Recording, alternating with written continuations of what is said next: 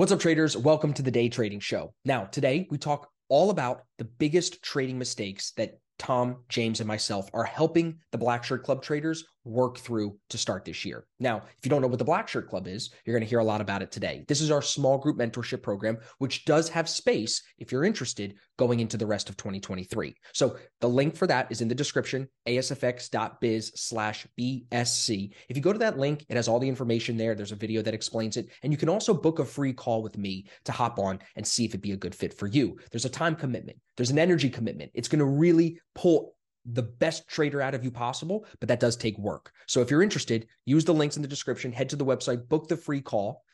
And now, without further ado, enjoy today's episode. You're going to find a lot of value in it. Tom and James share a ton of good nuggets. So make sure you're focused.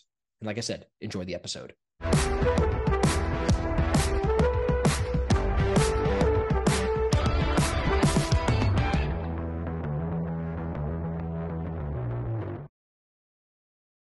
What's up, traders? We've got a home team episode. I'm sitting down with my brothers. We got Tom in his Kaizen trader hoodie today, not his ASFX hoodie. Even though he was wearing the ASFX hoodie, he made sure to change out of that for the episode. We got James here today with the goat chain on because, James is our South African goat. They're not a very common animal in South Africa, right? James, the praised goat is a very rare and fine animal. That's why you wear it on your neck. Correct. It's much sought after. Much sought after. So we're talking about big lessons for us as trading coaches to start this year, right? We're filming this episode in beginning mid-February. We've had a month of coaching in the Black Shirt Club. We have over 15 members in the Black Shirt Club between new members and our elite members. So I figured we would focus on what have we seen as far as mistakes that some of our guys are making so we can help some listeners avoid them. And also when those mistakes are made, what are we doing to help our traders work through it? So I'm really looking forward to this conversation, guys. I think it's going to be good. Before we jump in, I want to just remind everybody one more time, if you're interested in the Black Shirt Club, if we don't cover the question that you have, book a free call with me. The link is in the description, asfx.biz/BSC. We can hop on the phone. I get on with everybody for 10 minutes. And we'll make sure it's a good fit. Maybe this is a good point for us to start, Tom, because the Black Shirt Club has evolved over the last 2.5 years since me and James started it, partially due to your tracker that you've helped us build. We give you full credit for that. When you talk to new people, Tom, about the Black Shirt Club, they're not in yet. You're talking to them on Instagram or Discord. Maybe they're in ASFX. They just haven't joined the club yet. How do you describe the workload that we put people through? I'm curious. So I would, on that welcome call that we have when people first join, I do make a point of trying to make sure they understand how long this is going to take. This is not just a turn up, you take a trade and you go home at the end of the day and shut your laptop. This is about so much more. It's about committing to the journey of trying to become not just a better trader, but a better all-round person, I suppose, because we track everything. We track your trades, but we also track your pre-morning routine. We track your off-the-charts habits, your trading errors, your on-the-chart habits. And we really get you to deep dive into your trades and really push self-awareness, because that's what we have found has led to the biggest improvement in the previous people that we have coached. So this is forever evolving, this process, and it gets tweaked after every quarter or every new thing that we learn about this process. It gets tweaked and added back in. So it's forever changing and evolving and getting better and better as we coach more and more people. But I would say that it takes at least half an hour to an hour to fill it out properly. And every day. On top of your own trading. That's exactly what I tell everybody. I tell them 45 minutes to an hour extra per day if you're really going to do it well, if you're really going to give effort. And the reason that that's important is Tom, our spreadsheet master, who tracks everything, has proven to us that right now, the group has an 89% success rate. So if you come into the group, there's an 89% chance that you will make more money month 2 than month 1 and month 3 than month 2. We've proven that. But I can guarantee you, and Tom, back me on this, I didn't ask you this, but back me if I'm wrong or right, whatever. The guys who, of those 89%, the guys who hurt our statistic in this scenario are the guys that did not give full effort to the program, right? I think we could say almost 100% certainty that if you give effort to the program, we are going to make a drastic, not a small, but a drastic improvement in your trading. Fair? Yeah, I think there's definitely a correlation between the people that put in. You get out what you put in. I'm just going to leave it like that. Yep, 100%. The more you put in, the more you're going to get out of this. 100%. Would you say that one of the things that the traders who are putting a lot of effort in, one of the things that they're maybe learning is selectivity? Because this was one of the things that I wanted to speak about today, as far as like one of my big lessons in my coaching calls is how important selectivity is. And I know you ran one of our weekly Black Shirt calls, which is a group call for all members to join. And didn't you tell me that you highlighted me and Otto as two of the guys who have been paid out in January, had good profitable Januaries, and it was due to, you think, the selectivity. So do you want to speak on that for a second to start us off? Yeah, so I struggled in January. I had a losing month in January, and I tried to take a different approach. I came into 2023 trying to size up and get more aggressive and take more trades. And that approach completely backfired on me in January and ended up having a losing month. So during the mid-month, I was like, because of the reflection that we're doing every day in the journaling, I was like, this shit's not working. I'm digging a hole here. And the people that are succeeding, what are they doing? So having access to people's TIPs and DERCs, because everybody shares them every day, I go through and I read them and I look at them. And the people that were doing well was Austin and Otto were the two that stood out. And they'd taken fewer trades than pretty much everybody. So they were really waiting for their setups to present. And January was completely the wrong time to step on the gas. So January paid off being selective. So yeah, I definitely think that you were quick to pick up on the market environment and adapt to that. So I think probably you can speak on why you were well, doing I was going to that. say that. I was going to say, I don't know if I was quick to pick up that the market was not favorable enough. I just know from January in the past, like I've not traded a lot in January. So I kind of came in extremely like conservative, if that's the right word. First week of the month, I didn't even trade. We had NFP. It started on a bank holiday. I didn't trade at all that month or that week. And then I traded just really 3 weeks of January, and I put up like a little bit less than 1% gain.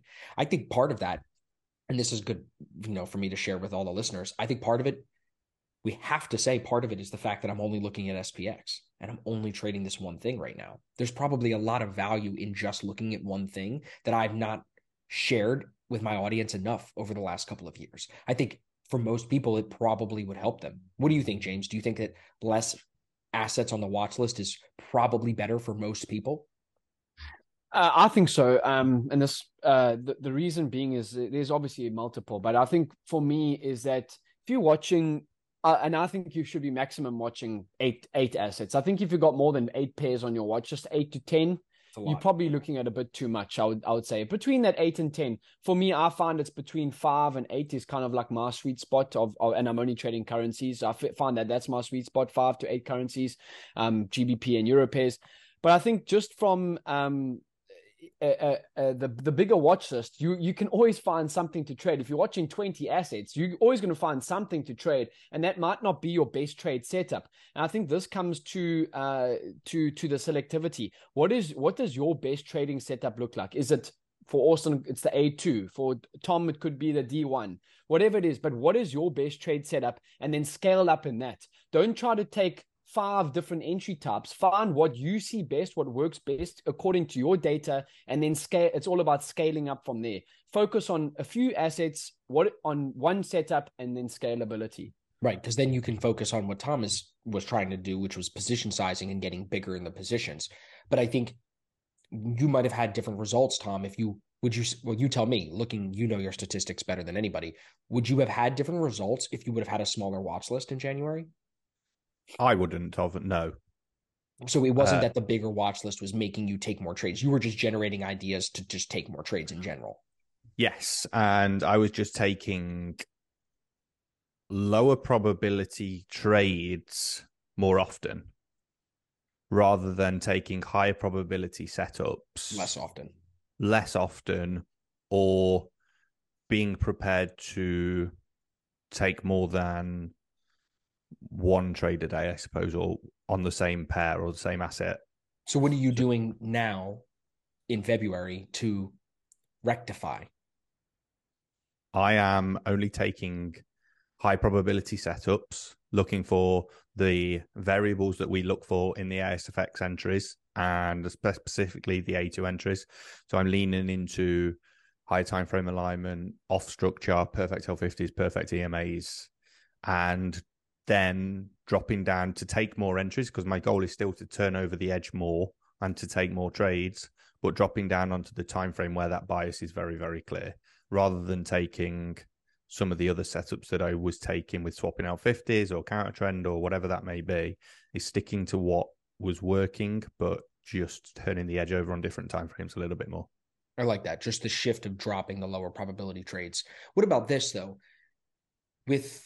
And I think that people will appreciate the candidness or the honesty, if that's what you would call it. Not that we're not honest all the time, but like when you're making money in other ways, whether it's through coaching or through another business or whatever, do you think that that plays a factor into selectivity? Do you think that if you're not if you're stressing your bills, if someone is like trying to pay rent with their trading, they're probably going to be less selective? Isn't that fair to think?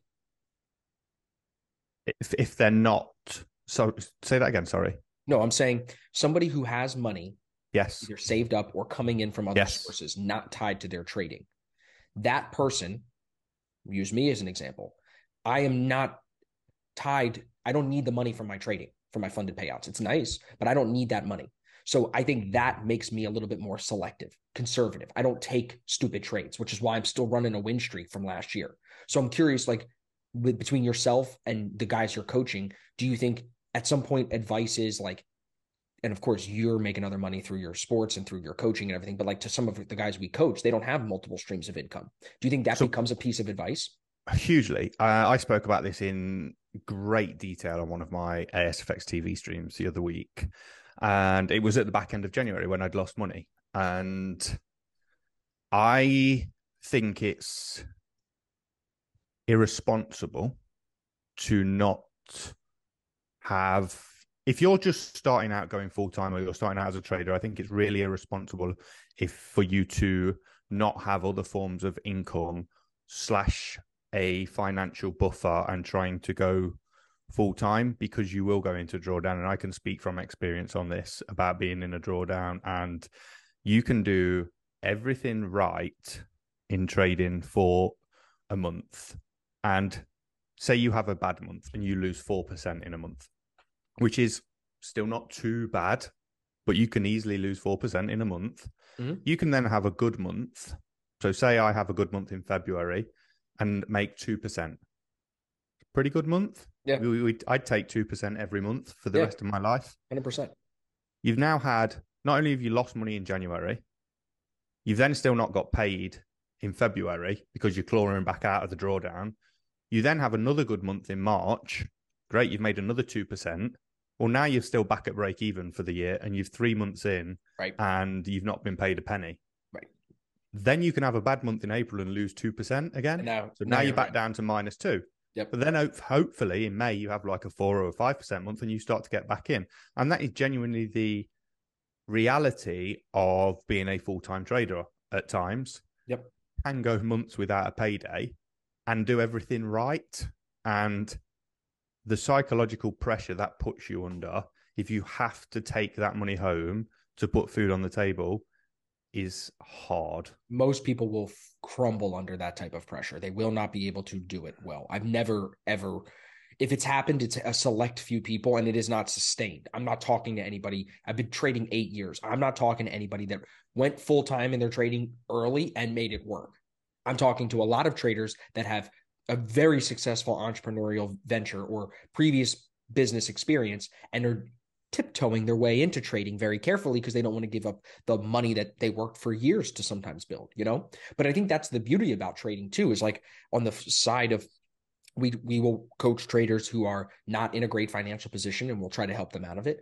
We've been very fortunate, right? Like, especially, I'll be honest, you two, again, you've come in to, James has been here a little bit longer, but you guys walked into a brand that I built to have a good reputation. We now attract people who have extremely successful businesses, extremely successful previous lives. I did not have those kind of clients when I first started this. So now those guys who have previous experience, I think they understand the selectivity a little bit more than some of these new guys. Would you agree with that? It's the older, wiser, sometimes more business experienced people that understand the importance of selectivity rather than the new young gun. I think that's probably a fair point, right?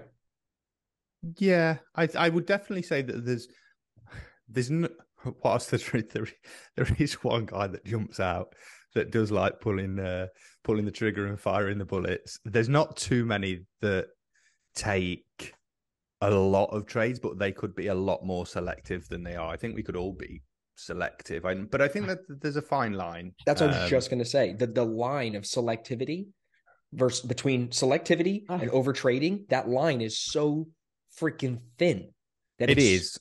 And going back to that Black Shirt Club calls that we have every single week with our guys, I go through and collect everybody's data, and I look at the data and study the data because I want to know what are the biggest mistakes that we as traders make. Right. And that goes from Austin, me, James, we collate all of that together and we look for trends. Like, right. What are the mistakes that us as humans and traders are making as a collective? And when we talk about being selective in taking the trades, there's the flip side of that of missing trades. And it is comfortably the biggest mistake that we as a collective group make. And it's 300%. We make it that mistake 300% more times than the second biggest mistake. That's crazy. That's interesting. So just from my take on this, and I've been doing something with all my guys that have been coaching in the Black Shirt Club this week on our calls, is I'm doing something that we gathering the 5 best setups that they think is their A+ setup. And I'm going to go sit there with them next week and discuss the commonalities between them. What is their best setup? Because I think that you're always going to miss trades. That's a given. You can never catch every move in the market, right? That's a fact. But if you select one setup that you have that you trade best in, whether it be a breakout trade, a pullback trade, a reversal trade, whatever that trade is, making sure that you know what it looks like and you're not missing it. Because as I said, if you're trading 3 different entry signals, there's bound to be a time where you're missing a trade. And as Tom said, that's by far the most for everyone in a Black Shirt Club, the common mistake. But if you know what your setup is and you know what you're looking for, and you're honing in on it, I think that creates a better chance of you not missing it, right? Wouldn't you guys agree? Yes, only if you're okay with not feeling FOMO when you see another thing happening that then sucks you away from the plan you just committed to. If you can be committed and disciplined to what you're saying, yes, I do think that increases selectivity, because then you're saying not only am I slimming down my watch list, but I'm only looking for a certain entry, a certain exact trade to happen. I think like the idea that is the most common mistake, Tom, I would actually guess that that's a mistake that is made more common than even the guys in our group are tracking.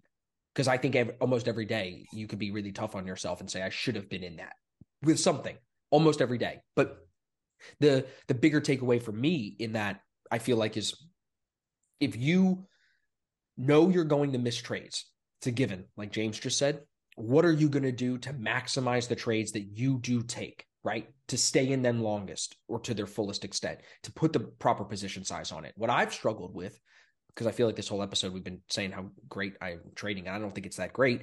My struggle has been the selectivity is good, but my position sizing is too small. So while James is making a great point of like, you want to be in your best setup, I'm doing that. I'm in my best setup. I'm in winning trades, but I'm afraid to lose, whether it's afraid to lose my funding account, afraid to lose money on the funding account, afraid to lose my win streak. I'm afraid to lose, and that ends up putting me in a smaller position. So before we leave the topic of like position sizing and selectivity, what would you guys do if you were my coach to help me be more confident to put more risk on the trades?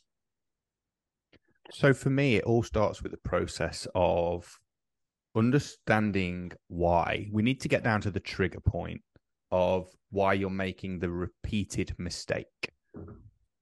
So what's the reason behind taking a trade without full size? Is it because you don't trust the system? Fear. Yeah, so fear of what? Afraid to lose. I don't want to be wrong. I could take being wrong. I don't want to lose money on this funded account because as much as I said I don't need the money, I do want the money. I don't want to be negative on it. I want to take payouts. I just got one from the first month. Now I get payouts every 2 weeks. So, I want to get them payouts. So for me, then it's looking at the data and the information. Are you sizing too big to start with? Is your initial size that you should be in there? How are you determining your position size to That's start a fair with? point. That's a fair point. So, for example, the B setups are 0.15%, C setups 0.1%, and A setups are 0.25. So for a funded account, I don't think that that's too heavy. But like you bring up the same point I thought about 2 weeks ago when this was a clear repeated error. I was like, maybe I just changed my plan for smaller positions, and then I will never have to say I'm in too small because now I'm trading what the plan says. But then you'll have Chris come out. Chris is in the Black Shirt Club, and he'll be like, hey, bro, if you would have just traded all of these trades at 3%, you'd be a gajillionaire by now. And I'd be like, yeah, Chris, but if I traded that bigger percent, I'm being funny with the 3%. This is, I think, now we're getting deeper in it, but I think if I trade too big, Tom, I'm more likely to put myself in a position to go off tilt. Where if I lose a 0.1 or whatever, small little 0.07 trade, it's so small, I'm like, okay, I lost, I'll move on. You know what I mean? Yeah, so I get it. And I'm going through this exact process with somebody in the Black Shirt Club at the minute. Otto, great trader, very consistent, very, very good. Like you said, you've mentioned him already. Size is too small. For me, again, we're coming back to the data. With somebody that's got an 80 to 85% win rate like yourself, you are leaving so much money on the table by sizing in at 0.1. Your chances of a 4% drawdown is nigh on impossible at that size. Right. So you are leaving money on the table by not.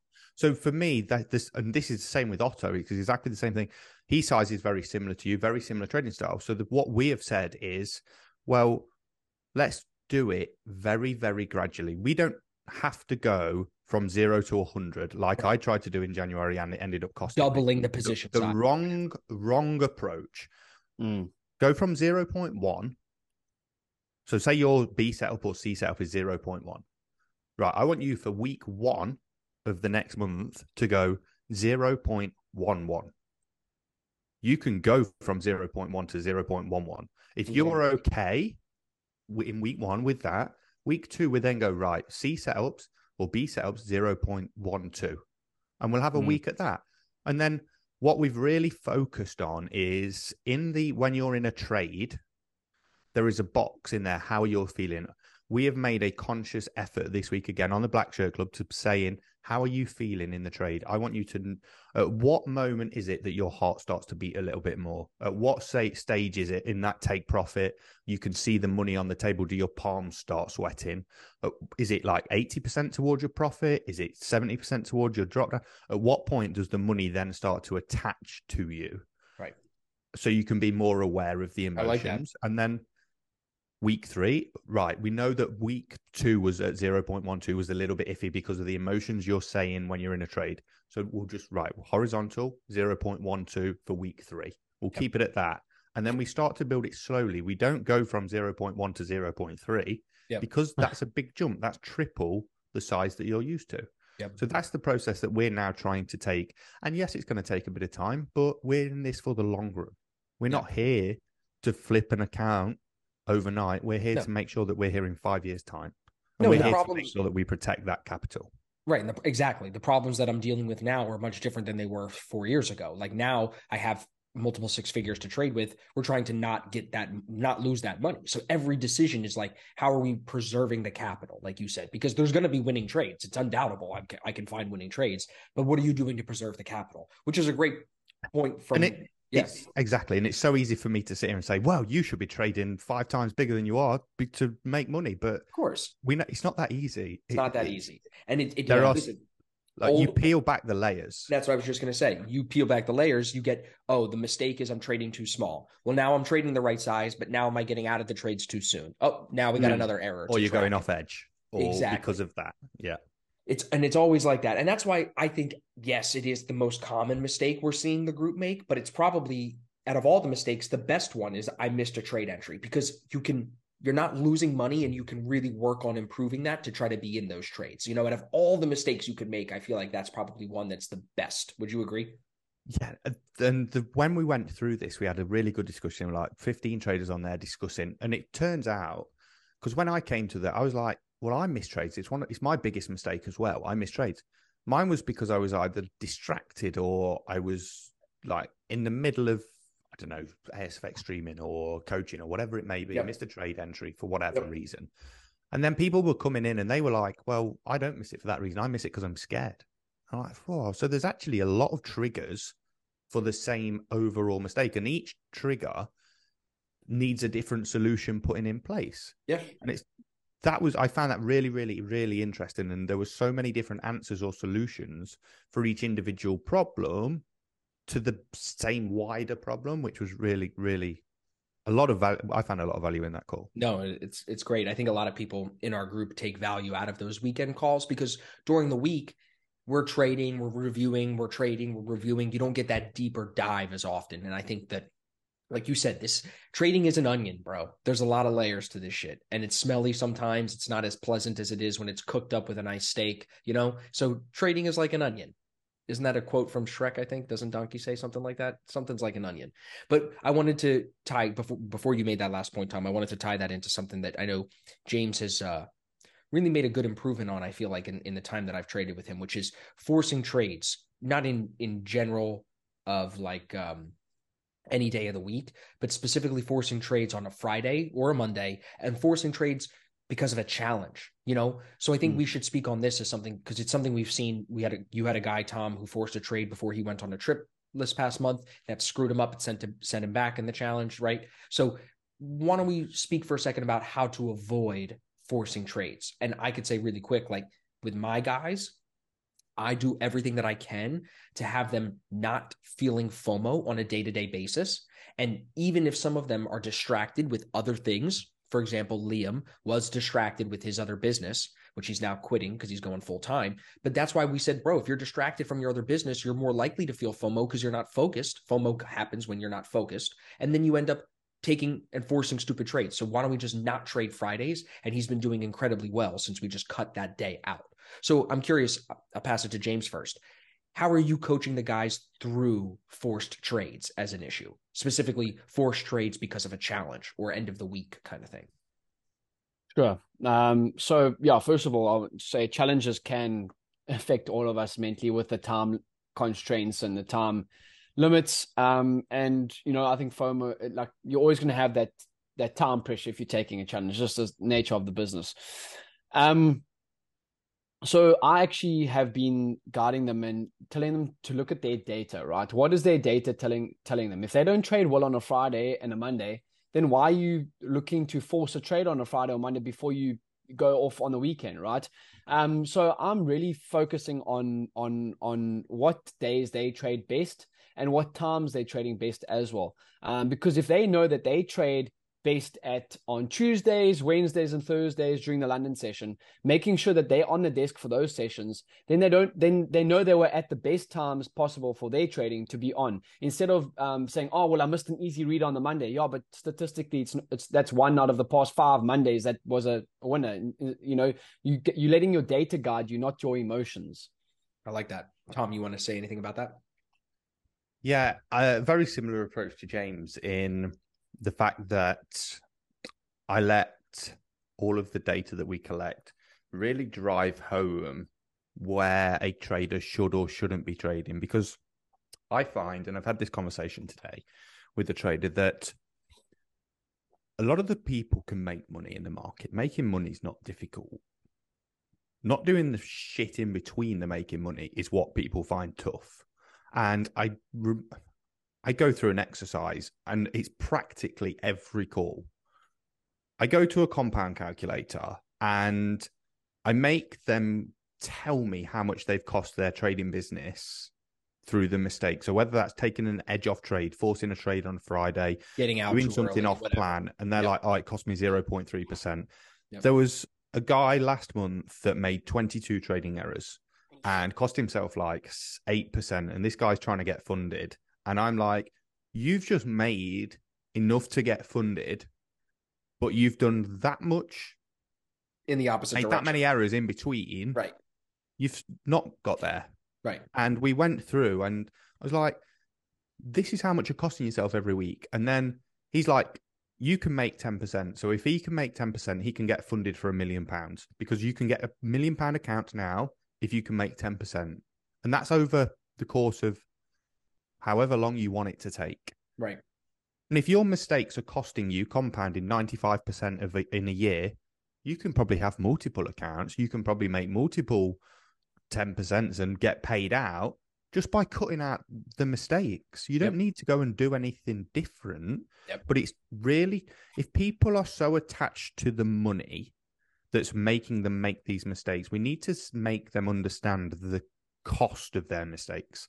And that's in terms of what they're costing themselves, their families, their futures, their lifestyle, using hard numbers and the monetary side, which is what people get attached to. So whilst they're on pretty much no numbers in the TIP in regards to profit and loss, it's all percentages. We can then transfer that percentages to what it looks like for future capitals, because our job as coaches is to help them with the process. If we can get traders to nail down the process, the money's going to be the easy part. Because if you can stay consistent for 2, 3, 4, 5, 6 years and make 20, 30% a year, you're going to get your hands on cash. And it's the same process whether you're trading £10,000 or 10 million. Yep. And I would just add into that the only way you know what mistakes are costing you, like you see everybody listening, how Tom can say he made X amount of mistakes. That's because that trader that he's speaking about, all of us in the Blackshirt Club, we're tracking them every day.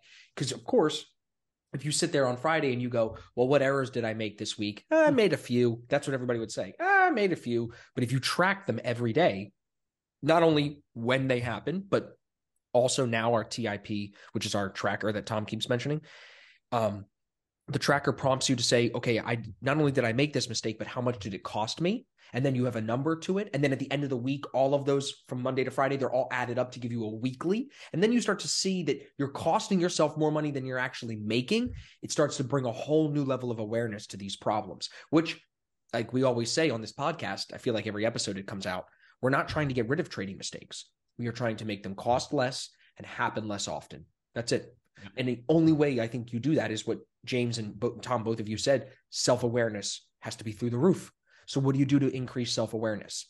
You track everything. You document everything. Even now, like Tom said, this week, putting emphasis on how are you feeling at that moment when you start to sweat? What is that moment? Where is the heartbeat at that time? You know, that paying attention to those moments brings new light, new awareness on some of these issues.